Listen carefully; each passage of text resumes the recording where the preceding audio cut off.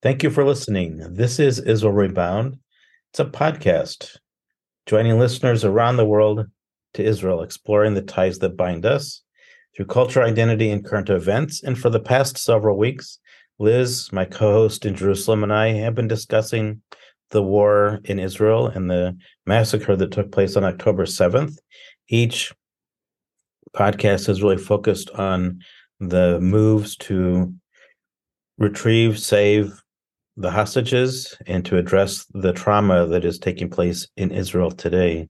And it's difficult for me sitting in California to talk to Liz, who's in the center of this constant trauma.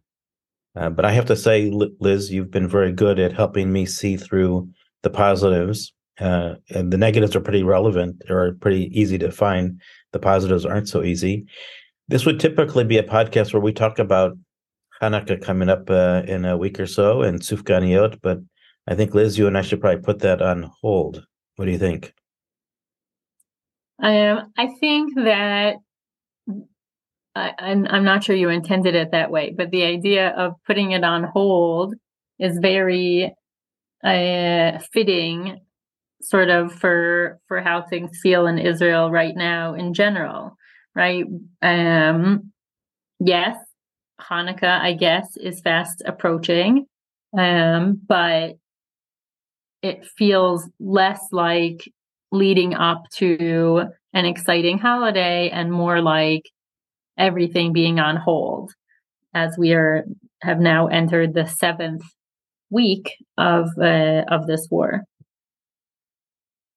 Right. So very, very well put in terms of my address, and you're focusing it right on the key part of it. So seven weeks of this war, I can only imagine the fatigue that people in Israel are going through. I briefly talked about the march that took place from Tel Aviv to Jerusalem over the past several days, and the idea of these families demonstrating to the world that they're not, sitting idly by, but that they're marching to Jerusalem to gain more attention. What surprised me, probably shouldn't surprise me, is that it started out as a few thousand people, and by the time they ended up near the Knesset, they had over 50,000 people that had joined them along the way. Did you see any of that? Are you following any of the progress of that?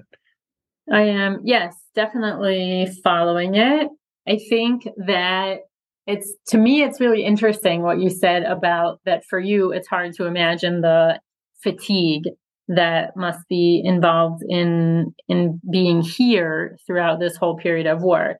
But I'm actually not sure that it isn't more exhausting to not be here, right? Because for us here, there's no question that we are 100% all the time in it, right? Like this is life here right now. And we don't have to pretend that it's anything else or, yes, okay, there are certain things you have to do. You have to keep getting the kids to school. You have to go to work. You have to make dinner. But you do all of that with everybody else around you, recognizing and being very aware of the situation that you're in. I imagine for you and others that are outside of Israel, you're holding all of that thinking about Israel while also walking around in a world where many people aren't thinking about this, aren't aware of this, right? You go to the supermarket, you go places, and it's not on people's minds. They're getting ready for Thanksgiving. They're getting ready for Christmas probably already. And I think that maybe that would be even more exhausting. Yeah. I will share it is exhausting because, people like me who are here in the States, who are strongly connected to people in Israel, following the news on an ongoing basis is exhausting, but it's our way of staying connected to what is taking place in Israel. To your point, the rest of the world is not viewing this in the same way that we are. So some of the work that I'm doing is combating the negativity and the disinformation that's coming out of news media around the world that's basically saying, Israel deserves this, which is unbelievable, and trying to educate people around Israel's right to defend itself, and that it was a massacre. There was an invading army that crossed the border from one place to another and attacked people in their homes, and the world just doesn't seem to see it the same way, and that's exhausting. And the fact that, to your point, we're 7 weeks into this with still the world not believing Israel in the way that I believe they should be. The other sort of parallel that I would say to that, in addition to the fact that maybe there is something, less exhausting about being here, where more or less everybody, understands that we are all in the same situation. There's also a lot of strength that comes from that, and seeing how much of a desire there is to help one another and to take care of one another. And I think those are really the things that are keeping people going, because 7 weeks, it's too long to still be running on adrenaline, right? Like the first part of a war you can get through because you have no choice and your body just somehow does it. But it can't do that indefinitely.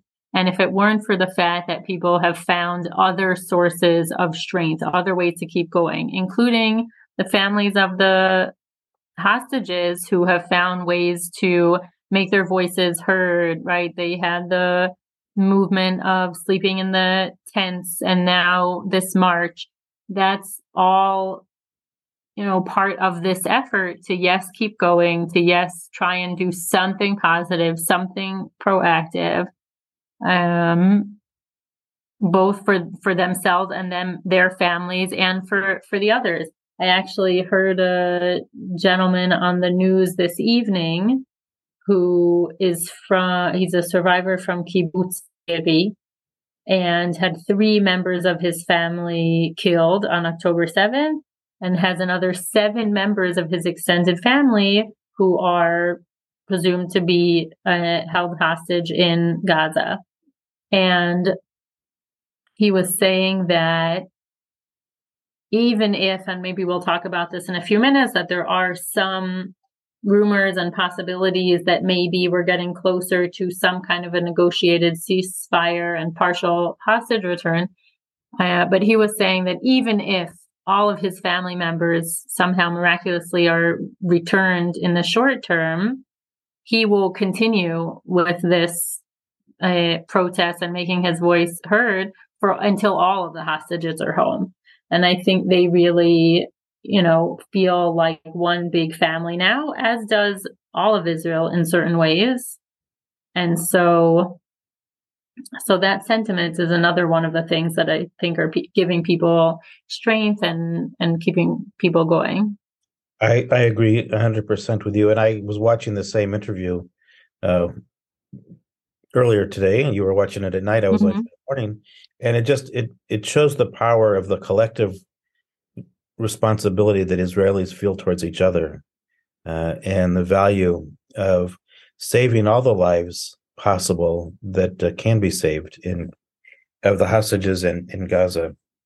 What is striking to me is the world, and I'm sorry if I belabor this, but the world has kind of forgotten about the hostages and are only commenting on the effort that Israel is putting on Gaza to release them through, as well as the elimination of Hamas. I mean, so you've got this challenge from my perspective that the world just doesn't really care anymore about what Israel's trying to do to save the hostages and to minimize a future conflict with Hamas, and just focusing on what is considered a humanitarian issue, which is definitely existing in Gaza, but it wasn't imposed on by Israel.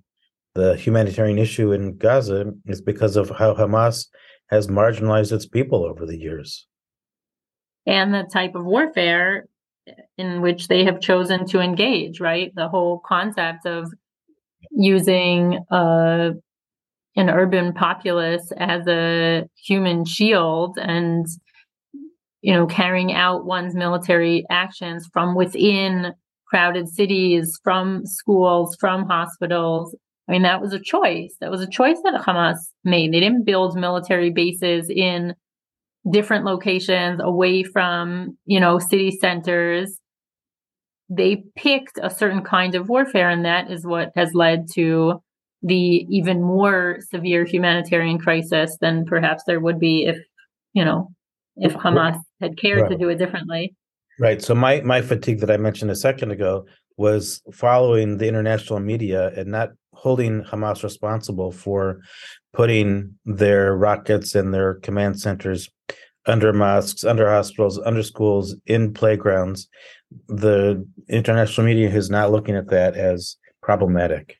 And that's where my fatigue is coming from, because I try to follow all of the reports on multiple sides of this conflict, and I'm not seeing balance from the international media. And then I'm including those in America. Yeah. I'm including American as well as European and Middle Eastern news agencies. Which, on the one hand isn't new, right? We know that the media has been very unbalanced for a very long time. The question is, how much will it matter now when Israel needs, to a certain extent, some international support in order to keep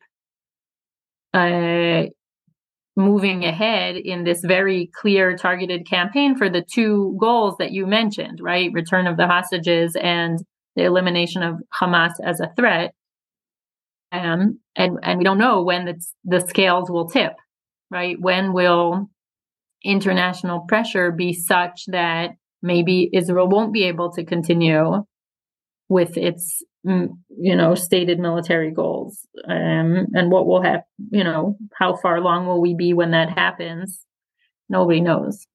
I think, and in the message that Israel is saying, humanitarian on both sides, free the hostages, and, humanitarian aid will flow more rapidly, although humanitarian aid is flowing into Gaza. Whether or not it's being, distributed to the people that need it, or it's being confiscated again by other sources.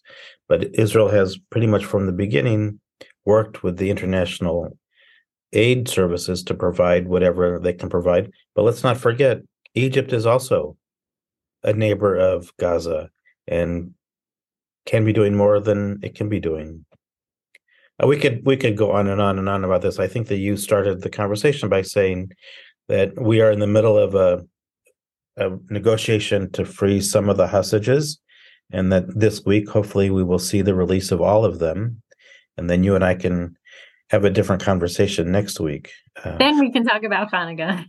No, but you ended our talk the other day about there has to be some light for us to hold on to in a positive way of looking at the future for Israel and the Jewish people, and Hanukkah sometimes is that symbol, and it's hopefully that we can celebrate that appropriately this coming year with the release of the hostages and the cessation of the war with Hamas.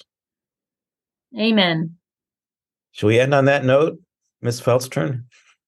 I think so, because I don't think there's more than we can say than that hope and prayer that, in fact, all the hostages will be home and we'll be able to celebrate with them and their families as soon as possible. So on that note, thank you, Liz, for taking time today to brief us on Israel Rebound. And thank you, listeners, for listening to us. And this has been Israel Rebound, and look for us again next week. Thanks, Alan. Thanks, everyone.